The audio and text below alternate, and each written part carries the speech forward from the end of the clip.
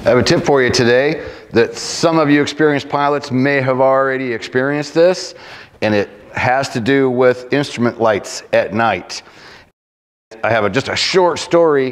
When I first started doing like 135 operations, I'm going out in a Jet Ranger, sunset flight. We know it's going to be dark by the time I get back, and I go to turn on the instrument panel lights, and they're not illuminated, and it's starting to get dark.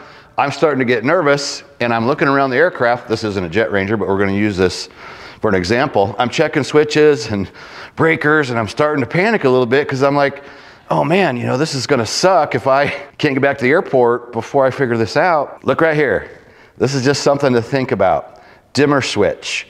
Sometimes maybe somebody else has turned it down for some reason, maybe turned it down low, but I also think that sometimes these things over time might vibrate, and I could be wrong, but I've had this now happen to me a couple times. It's kind of unnerving, and yeah, it seems like a simple thing to check and it would be easy to remember, but you know, when you're out flying and hey, it's getting dark and you flip your lights on, and then you're just for that moment, you'll go, oh man, well the switch is on, is there a breaker or something? And it's easy to just not think, oh, reach down and check the dimmers. Really short video. I just want to share that with you because it's a great tip. There's a lot to night, and you really got to spend the extra time on your pre-flights and your cockpit management and making sure you have whether it's a flashlight or a finger light. Night's a different animal, and it's just a reminder that you really got to take extra time at night to be careful.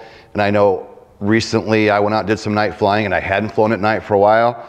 And it's easy to go, oh, well, you know, I'm experienced. I've got a bunch of night, no big deal. When you haven't done it in a while, it quickly humbles you and makes you realize, you know what? If you haven't flown at night for a while, just make sure you take that extra time for pre-flighting and fueling and cockpit organization, getting everything set and ready to go. Again, slow, smooth, methodical. Don't rush. Take the time to get ready to go. So I just wanted to take a moment real quick. There's a shipment of 8 of these coming in today. These are included with our professional pilot package, so I'll put a professional pilot package down below. And we've been doing some giveaways with these too. Stay tuned, and we've got some more videos coming from you. I had a fellow instructor text me today from Florida, and he was like, hey man, nice job on the videos and bringing kind of the real world element to it.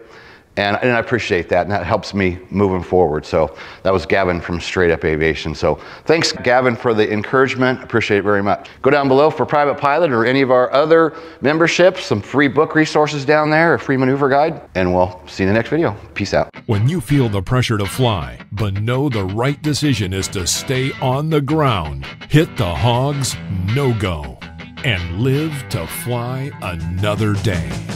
Helicopterground.com